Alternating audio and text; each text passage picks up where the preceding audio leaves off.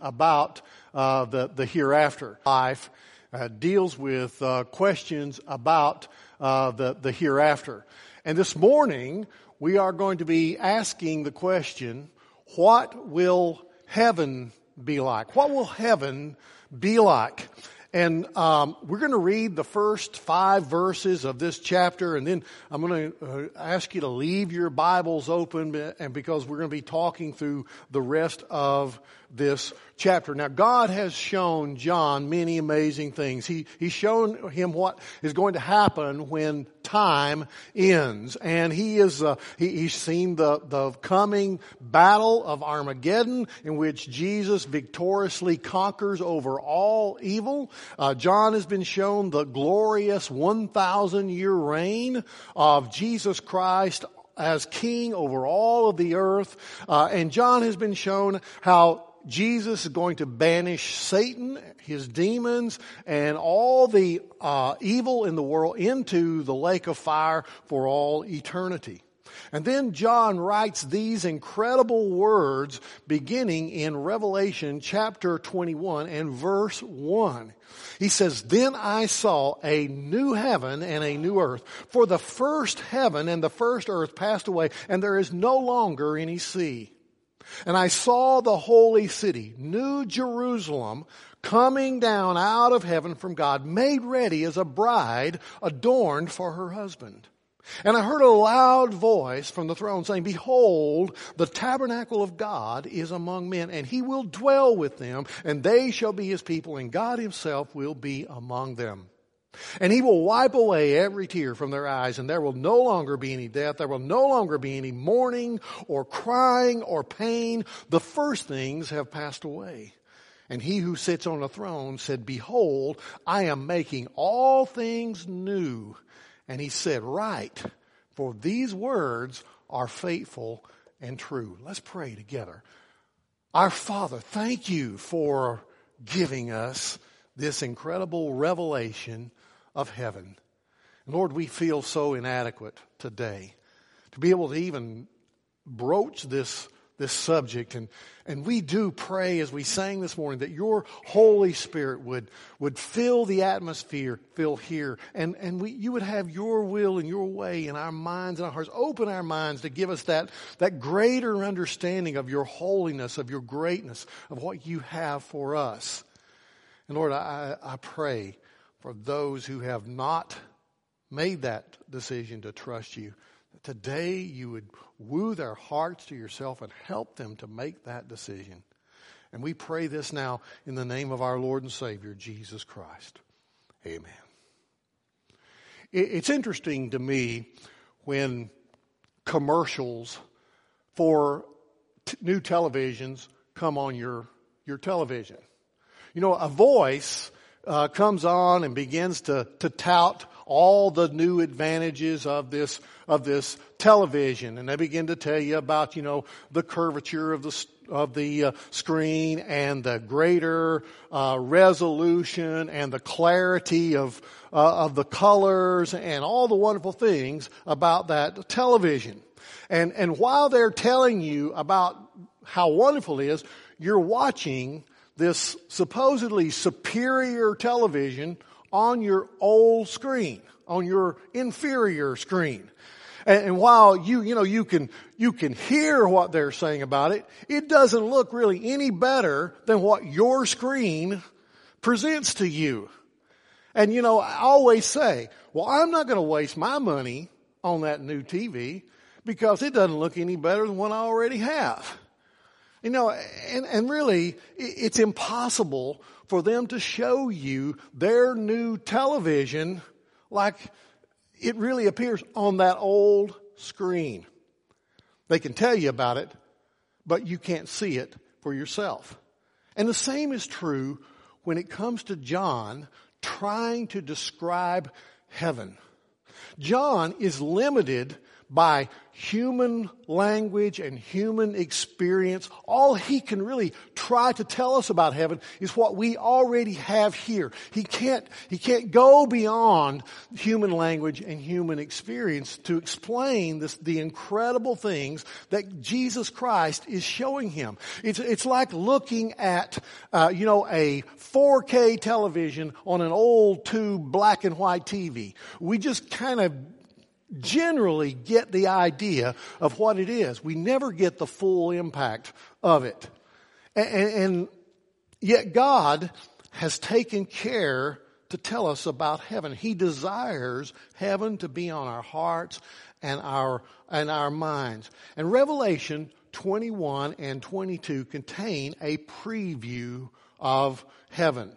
These chapters describe in much detail what heaven is like. And really, it's kind of overwhelming. It's very difficult to even begin to take it all in. The focal point of these chapters is John's description of the New Jerusalem coming down out of heaven. It's the capital city of heaven. And the New Jerusalem is representative of everything that will be in the new heaven and new earth. Understand, when we're looking at the capital city, we're not looking at the totality of heaven. We're just looking at the capital city. There's a whole new creation, a new heaven, a new earth. But we're just kind of getting this one little picture here of part of heaven. And from these chapters, I want to point out just 4 characteristics of heaven. First of all, heaven will be a beautiful place. In verse 9, we begin to read. It says, "Then one of the 7 angels who had the 7 bowls full of 7 last plagues came and spoke with me, saying, 'Come here, I will show you the bride, the wife of the Lamb.' And he carried me away in the Spirit to a great high mountain and showed me the holy city, Jerusalem, coming down out of heaven from God, having the glory of God. And her brilliance was like a very costly stone, a stone of crystal clear jasper." Now, these verses tell us there are 2 primary reasons why heaven is such a beautiful place. First, it's a beautiful place because of the bride of the Lamb. You see, in verse 9, he says, "Come here, and I will show you what? The bride, the wife of the Lamb." The New Jerusalem is described as a bride because it draws its character from its inhabitants. And those occupants consist of the bride of the Lamb. That's a title that is originally given to the church in Revelation chapter 19 and verse 7. But you see, now it's expanded. It's broadened to include all of those who are redeemed of all the ages, all those who are related to God by salvation. And I love the fact that God describes the redeemed people of God and the city coming down as a bride. You know, brides are always beautiful. I've had the opportunity to stand beside many bridegrooms as they've gotten their first glimpse of the bride as she's about to come down the aisle. And, I've never seen anything other than a beautiful bride. Now, I've had my doubts on a couple of occasions, but that's simply because they look so different than they normally did. But they're always beautiful because in Revelation chapter 19 and verse 7, it says, "The bride made herself ready." You know, brides do a lot to get ready for a wedding, don't they? I mean, they diet, they exercise, they tan. I mean, they get their nails done, they get their hair done, they soak in all this good smelling stuff. They do all kinds of things. There's a lot of things probably I don't even know about. But they put on a beautiful dress and they carry flowers. And when they come down that aisle, it's a total makeover. You know, they're beautiful. And the Bible describes the church of the redeemed of the ages as a bride. You see, though we are imperfect now, though we are so far from what God would really have us to be, on that day, in that city, when we see Jesus, we will be made perfect. We will be made beautiful for the Lord Jesus. Heaven will be a beautiful place because of the bride of the Lamb. But heaven will also be a beautiful place because of the glory of God. And you can see there in verse 11 that he says, having the glory of God, her brilliance was like a very costly stone, as a stone of crystal clear jasper.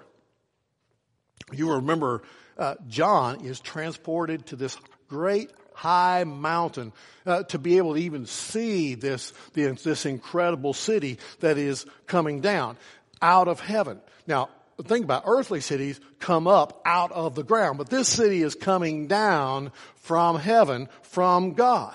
And I think about, the great cities that I have visited in my lifetime.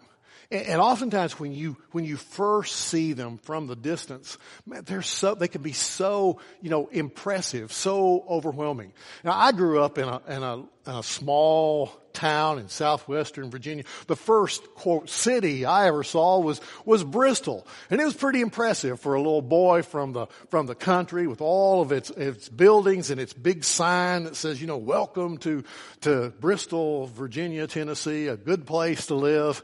And I was kind of impressed with all that. But you know what I soon found when I got closer, when I got into the heart of that city? You know what I found? I found the very same thing I found in every other city that I've visited since. I've found that inside there are some very ugly things. Things like crime and drugs and alcohol and prostitution and gambling and hopelessness and poverty and greed. It's incredible. But the heavenly city will not only be beautiful from a distance, the closer you get to it, the more beautiful it will be. You see, if you think about it, we're a lot like those cities. We can be pretty impressive on the outside when people see us from a distance. But when you get closer to us, people begin to see all the imperfections. But it's not like that with Jesus.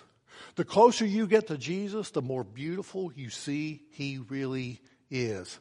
And he changes us and makes us like him. It becomes this beautiful place. His glory overwhelms us and changes us. And he talks about that in verse 11, having the glory of God. This city and its inhabitants have the glory of God, and her brilliance was like a very costly stone, as a stone of crystal clear jasper. This city is like a huge diamond radiating the glory of God throughout it. And heaven is so beautiful that we can't even imagine it, much less describe it. It will take an eternity to be able to experience it. Heaven will be a beautiful place because of the bride of the Lamb and because of the glory of the Lord. And heaven will be a commemorative place. A commemorative place. Now, a commemorative is something that is made to mark an event or honor a person. But a commemorative is different from a memorial in that it not only memorizes someone, is a memorial to someone, but it also provides a practical purpose for people, for its citizens. For example, the Lincoln Memorial in Washington, D.C. serves as nothing more than a memorial. It has no practical purpose other than being a memorial. But now a $5 bill not only memorializes Abraham Lincoln, it also provides a practical service to the citizens of our nation. See, the same is true of other commemoratives, things like, stamps, coins, scholarships, parks, schools, hospitals, libraries, roads, bridges. See, they give us a benefit while pointing to the source of those benefits. Robert Byrd has his name on a school, a hospital, a highway, and probably many other things in our state because it's recognized that he was central in seeing those benefits come into our state. When we go see our grandchildren, we travel a portion of the Billy Graham Parkway. And it isn't as appropriate as that this man who opened the highway to the knowledge of God to our nation has a parkway named after him.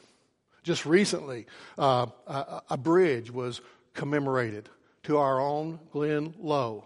Glenn was a key person in designing, maintaining, and repairing those bridges. And see, but we also know that he was not only active in bridging between mountains and valleys and roads, but he was also active in bridging between God and man. So you see, as we look to the design of the capital city of heaven, what we see is that it's filled with commemoratives. These things are not only honoring to God and recognizing people of faith, but it provides a practical benefit to the citizens of heaven at the same time. Let's consider some of the things briefly that are commemorated in heaven. First of all, God's promises to Israel are commemorated in heaven. In verse 12, it tells us it had a great high wall. You say, high wall. Why was there a great high wall? Was it to keep believers in? No, we know it wasn't that because it tells us that the gates of the kingdom of New Jerusalem are going to be open always.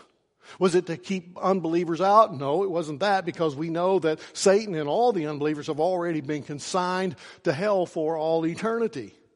Instead, these walls are for the glory of God, and they symbolize His protection and our security in Him. Verse 12 continues about these walls. These walls have 12 gates, and at the gates 12 angels, and names were written on them, which are the names of the 12 tribes of the sons of Israel. The names of every tribe of Israel will be inscribed on these 12 gates. And this commemorates God's covenant promises to Israel. Think about it. This is the ultimate blessing that God promised to Abraham and his descendants. The wonderful final promised land. The wonderful, glorious place that God said He would give to His people. And let me remind you that Israel cannot be erased and Israel has not been replaced. Israel will always have a special place in the heart and the mind of God and even in heaven. Israel will be commemorated. It reminds us that all the Old Testament saints are going to be there. Abraham and Moses and David and Isaiah and all of those Old Testament saints. And we will see them there. And verse 13 says there were 3 gates on the east, 3 gates on the north, 3 gates on the south, and 3 gates on the west. These 12 gates remind us that this city is not meant to contain us. But that we have, this is, again, as I say, it's just the beginning, the capital city. This is just the capital city. There's a whole creation, new heaven and new earth for us to explore out there. And it's the infinite promised land. And we're going to go in and out of those gates. And every time we go in and out of those gates, the covenant promises of God will be commemorated. But not only is Israel commemorated, but the promises to the church are commemorated. Verse 14 says, and the wall of the city had 12 foundation stones, and on them were the 12 names of the 12 apostles of the Lamb. Now see, this shows us that God's new covenant people, the church, will also be in the New Jerusalem because of the sacrificial blood of the Lord Jesus. And it's appropriate that the apostles' names are written on the foundation of the gates because Ephesians chapter 2 and verse 20 tells us that the apostles are the foundation, he says, the built on the foundation of the apostles and the prophets, Christ Jesus being the cornerstone. Why does he say that? Because the apostles gave us an understanding of the meaning of the death and the burial and the resurrection of Jesus Christ. They explained that to us, and they gave us the New Testament scriptures. They're the foundation of the church. And so it's appropriate then that they are commemorated there at the foundation wall of the gates. And verse 15 says, the one who spoke with me had a gold measuring rod to measure the city and its gates and its wall. The city is laid out as a square, and its length is as great as the width. And he measured the city with the rod 1,500 miles. Its length and width and height are equal. Now get this. What you're looking at here is the place that Jesus said he went to prepare for us. Remember what he said? I'll go and I will prepare a place for you. Friends, this is it. And the New Jerusalem is essentially a giant cube. 1,500 miles high, 1,500 miles wide, 1,500 miles deep. If that city were to be superimposed on the continent of America today, it would extend from Canada to the Gulf of Mexico and from Colorado to the Atlantic Ocean. Now you see why John had to be taken up on this big distant mountain even to be able to see this city. It's an incredible city that is coming down out of heaven. And it's been estimated that this city will have about 2.25 million square miles, and it will be easily able to inhabit over 100 billion people.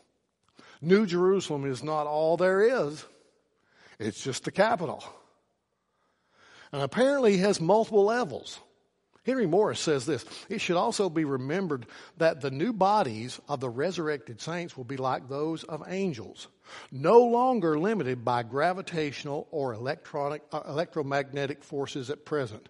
Thus, it will be as easy for the inhabitants to travel vertically as horizontally in the New Jerusalem. See, that's why it's a cube. You can go up as easily as you can go across or this way. As Jesus promised, there's going to be plenty of room, see, in the Father's house. And the Bible says that if you've trusted Jesus, this is where you will spend eternity. But not only is Israel and the church commemorated, but God's radiant glory is commemorated. Verse 17 says, and he measured its wall 72 yards according to human measurements, which are also angelic measurements. The material of the wall was jasper, and the city was pure gold like clear glass. Now 72 yards talks about the thickness of the walls. And then, as if to emphasize the fact that the city is real, it's literal and not some mystic, he says, John has a footnote, he says, the dimensions that are given according to human measurements, which are also angelic measurements. In other words, a foot is a foot, and a yard is a yard, and a mile is a mile, whether you're an angel or whether you're a human. This is a real place that he's showing us. And the material of this massive city was made of jasper, which the Bible describes as being a diamond-like material, clear, translucent. Not only was the wall transparent, but also it says the city was pure gold like clear glass. Now see, you can't even really imagine that. You see it as pure gold, but yet it's clear as glass. Why? Because the New Jerusalem, everything in it is transparent, so that the glory of God radiates through it all. No matter where you are, you see the glory of God. It's an incredible thing. In verse 19, it says, the foundation stones of the city walls were adorned with every kind of precious stone. And it names these stones. Each layer of the city's foundation wall is made of 12 different solid precious stones. And these brightly colored stones refract the brilliance of God's glory into a dazzling display of colors shining throughout the newly created heaven and earth. It's just it's breathtaking beauty. It's indescribable from a human standpoint. And finally, God's great suffering is commemorated in heaven. In verse 20, it tells us, and the 12 gates were 12 pearls. Each one of the gates was a single pearl. And the street of the city was pure gold, again, like transparent glass. And we often hear people talking about the pearly gates, but understand that these gates are not covered with pearls. He says each one of the gates was a single pearl. Single pearl. These are pearls like no oyster has ever produced. And these pearls commemorate a great spiritual truth in heaven. John Phillips says it so much better than I can. Here's what he says. All other precious gems and metals are stones, but a pearl is a gem formed within the oyster, the only one formed by living flesh. The humble oyster receives an irritation or a wound, and around the offending article that has penetrated and hurt it, the oyster builds a pearl. The pearl, we might say, is the answer of the oyster to that which injured it. The glory land is God's answer in Christ to wicked men who crucified heaven's beloved and put him to an open shame. How like God it is to make the gates of the New Jerusalem of pearl. The saints, as they come and go, will forever be reminded as they pass the gates of glory that access to God's home is only because of Calvary. Think of the size of those gates. Think of the supernatural pearls from which they are made. What gigantic suffering is symbolized by those gates of pearl. Throughout the endless ages we shall be reminded by those pearly gates of the immense sufferings of Christ. Those pearls hung eternally at the access routes to glory will remind us forever of one who hung upon a tree and whose answer to those who injured him was to invite them to share his home. In heaven, the suffering of Christ will forever be commemorated by the pearls, the gates of pearl. Here's number 3. Heaven will be a holy place. Heaven will be a holy place because of what is missing. Sometimes what is missing can tell you a lot. You know, there was a time when you could drive throughout the neighborhoods of America and you could see in just about every house a window air conditioning unit. Y'all remember those? And I remember when I was a kid, my dad started working in the mines. And he was on the hoot owl shift. Anybody know what a hoot owl shift is? It's when you're working at night. And so he had to sleep during the day. And boy, in the summertime, it get hot. And it's really hard to sleep during the day when it's hot. And so we got this huge window air conditioning unit from the Sears catalog store where my mom worked. We took this thing, and it was heavy. We took that thing, put it in the back bedroom, and it was so heavy we had to put 2x4s under it to keep it from ripping the window out. And Dad would turn that thing on, and it would get that room, ice cold. But in the next room, it was 90, that's the way those things worked. And when you would go, that's the way it used to be. They were everywhere. But now, you rarely see them. Why? Because people have something better. they have called central air conditioning. And it gets all the rooms cool. Well, that's the way it is in heaven. When John talks about the holiness of heaven, he talks about it by showing what will be missing in heaven. And three things he points out are going to be missing in heaven. One is the temple. In verse 22 he says, saw no temple in it, for the Lord God, the Almighty, and the Lamb are its temple. Why is the temple missing? Because something better has replaced it. The temple represented the dwelling place of God, the presence of God, and the holiness of God. But now we don't need the temple. Why? Because God Himself is there. We don't need a temple because we have God's own presence, God's own holiness in our midst, and we always have it. We don't have to go to the temple to find God's presence. Many scholars have noticed that Jesus corresponds perfectly to everything that was in the Old Testament temple. The temple had a single door. Jesus said, I am the door. The temple had an altar for sacrifice. And you see Jesus shed His blood on the cross for all of us. The temple had a laver for a place of cleansing, and Jesus has forever cleansed us with His blood. The temple had a table of showbread on it. Jesus said, I am the bread. The temple had a golden lampstand. Jesus said, I am the light of the world. The temple had a place of burning incense where the prayers were offered up by the priest. But now Jesus is our great high priest, and He intercedes for us forever. He is our temple. He's everything we need.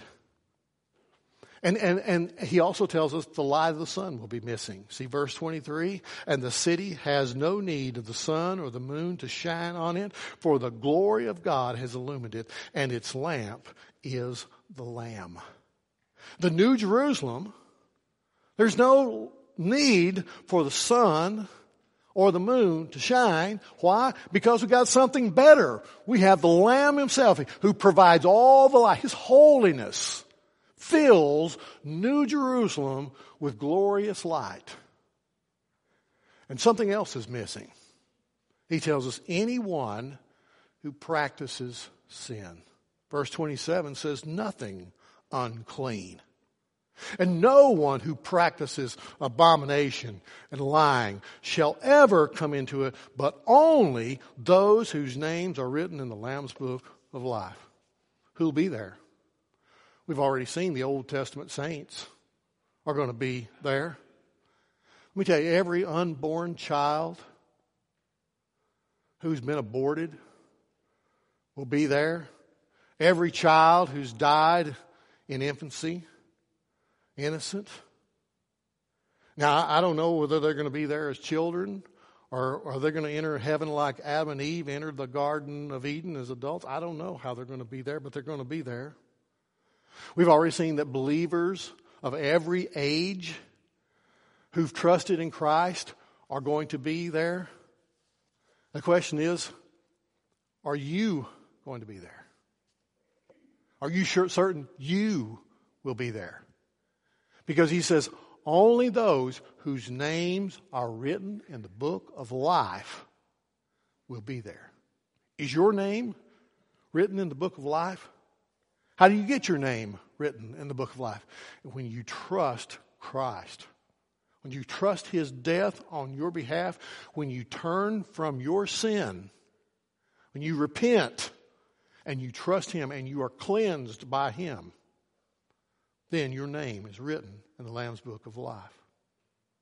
A man dreamed that he stood outside the gates of heaven and people were trying to get in.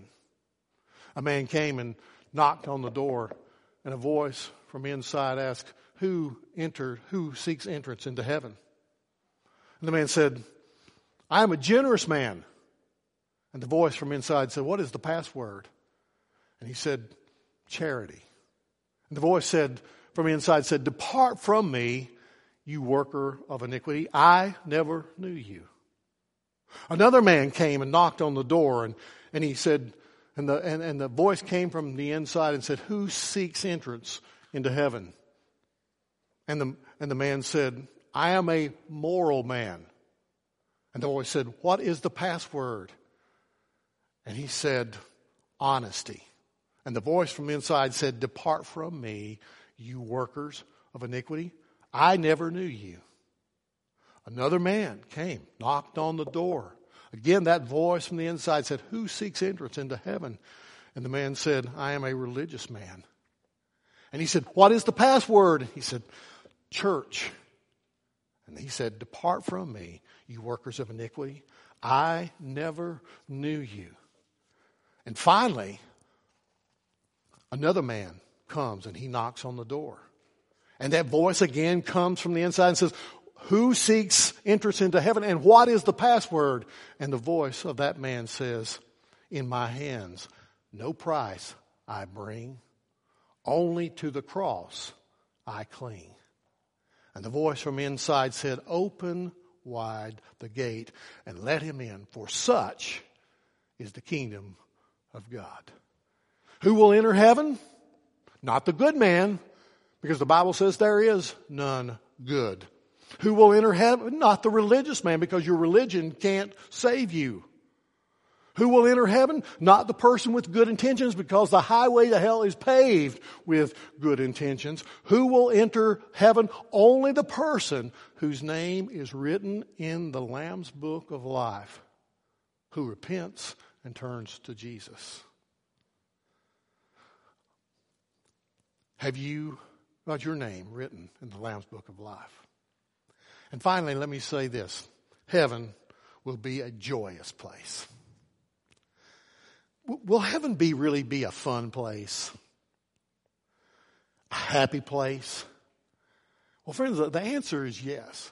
But do you understand that there are many people that are convinced that heaven is not going to be that fun? That they think that heaven is going to be boring. When I was a kid, I grew up watching, Looney Tunes, Bugs Bunny and Foghorn Leghorn, Roadrunner, Coyote, all those cartoons of yesteryear. And whenever they wanted to picture one of those cartoons characters as dying, they would float up to heaven. They would have angels' wings, a halo, and a harp. And they would sit on a cloud and play their harp. When I was in college, I had a Mormon professor, and he would mock Christianity using that cartoon version of Christianity. And he would say, "Who wants to go to heaven and sit on a cloud and play a harp all day? That's going to be boring." His idea of heaven was procreating his own planet full of children. He thought it was going to be a wonderful place because he was going to be always involved in procreation. Like many Muslims believe. They will blow themselves up because they're promised 7 virgins in heaven to keep them satisfied throughout eternity. But friends, it doesn't even have to get that far. For many people, heaven is playing golf or hunting or fishing or shopping the mall of heaven or eating at the eternal buffet or enjoying whatever other, sensual pleasures that we can imagine here on earth. So we transpose our desires here into heaven, and we think, well, that would be heaven, we say. One of the questions that I've been asked from our groups is, what will we be doing for all eternity? Isn't that a good question? Well, when we move into Revelation 22, it shows us several reasons why heaven will be a joyous place. And it shows us some of the things that we're going to be doing in heaven. And let me tell you this, first of all. It doesn't give us details like, heaven will be an endless cruise where there's buffets and entertainment. It didn't put it like that. But what it tells us is that he says we will be satisfied in heaven. Verse 1 of chapter 22 says, "Then he showed me a river of the water of life, clear as crystal, coming from the throne of God and of the Lamb." Now listen, that simple description tells us that every God-given thirst, every God-given desire that we have will be satisfied by God in heaven. Are you with me? Everything that we need we will be satisfied. Have you ever felt unsatisfied in this world? Have you ever felt bored in this world? Do you feel bored now? Don't answer that. You know, have you ever thought that maybe we feel bored on this world, in this earth, because we weren't made for this world? That we were made for heaven, to live in the presence of God?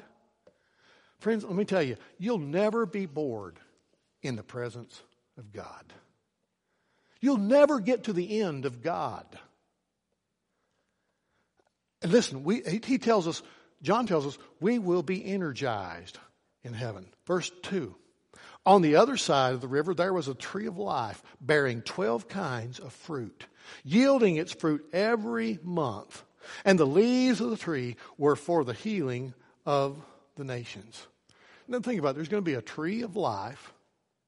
And the leaves, he says, of those trees will be for the healing of all of heaven's inhabitants. Now that's a little bit misleading, because we don't really need healing in heaven, because remember what we already read. There's no more pain. There's no more suffering. There's no more death. There's no more dying in heaven. But the Greek word for healing is the Greek word therapia. We get our English word therapy or therapeutic from it. You might look at it like this. It's the fruit and the leaves of this tree are like super vitamins. You don't take vitamins in order to heal a disease. You take them to promote general health. And what he's saying is that God's giving us health. God's giving us energy, everything that we need to do whatever it is that we need to do in heaven. Life in heaven will be rich and exciting and full of energy. You say, well, what will we do with all of that energy? I'm glad you asked. We will serve Jesus in heaven. Look at verse 3. There will no longer be any curse, and the throne of God and the Lamb will be in it, and his bondservants will serve him. You get that? You know what we're going to be? We're going to be serving Jesus. And when you use your energy to serve Jesus, it'll be the most fulfilling thing that you ever do in your life. And the infinite mind of God has things for us to do in heaven. It doesn't describe what they are, but I'll guarantee you that it'll be the most fulfilling, most rewarding thing you ever do. You know, when we get bored, what do? We go do something. We do something. We are made that way. And God has stuff, if I can say it that way, for us to do in heaven. And then, so we're going to serve Jesus. And since there will be no temple in the New Jerusalem, the throne of God and the Lamb will be in it. The Lamb has bought us, and we will reign throughout eternity, and his bondservants will serve him forever. And he's the king, and we get to serve him. So, notice this. He's in verse 4, we will see Jesus in heaven. They will see his face, and his name will be on their foreheads. We will see his face. You remember what God told Moses when he put him in a rock and was going to pass in front of him? Remember what he told him in Exodus 33:20? He says, you cannot see my face, for no man can see me and live. But friend, then when we are transformed in holiness, we will be able to look into the face of God and see him. And I'll guarantee you nobody will be bored in doing that.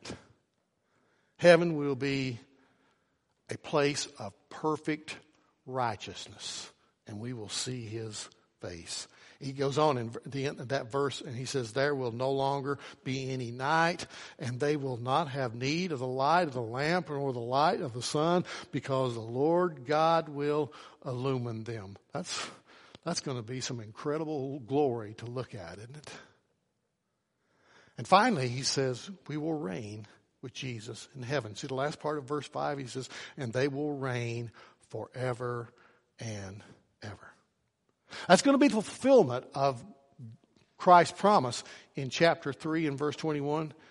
He who overcomes I will grant to him to sit down with me on my throne, as I also overcame and sat down with my Father on his throne. You see, this is an encouragement for us to persevere. It's an encouragement for us to remember that this life is not what it's all about. This is not the hope of our fulfillment, of our significance.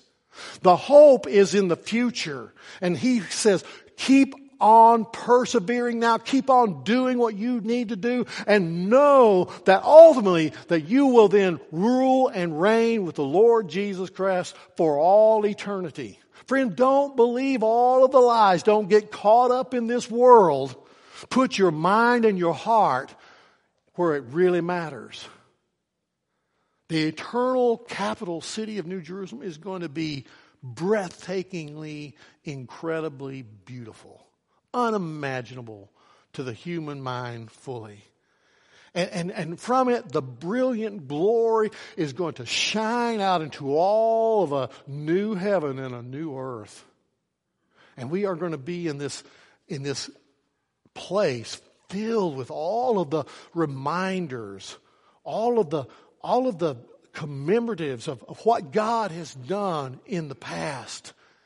And then we're going to have that wonderful pleasure of seeing him, of serving him, and of spending all eternity fully satisfied, fully energized in his presence. Isn't it just overwhelming? Isn't it just difficult to take in?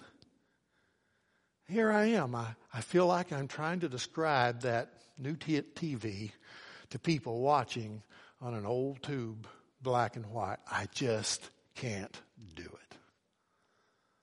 I can't even see it. But God is good. Now my question to you is your name written in the Lamb's Book of Life?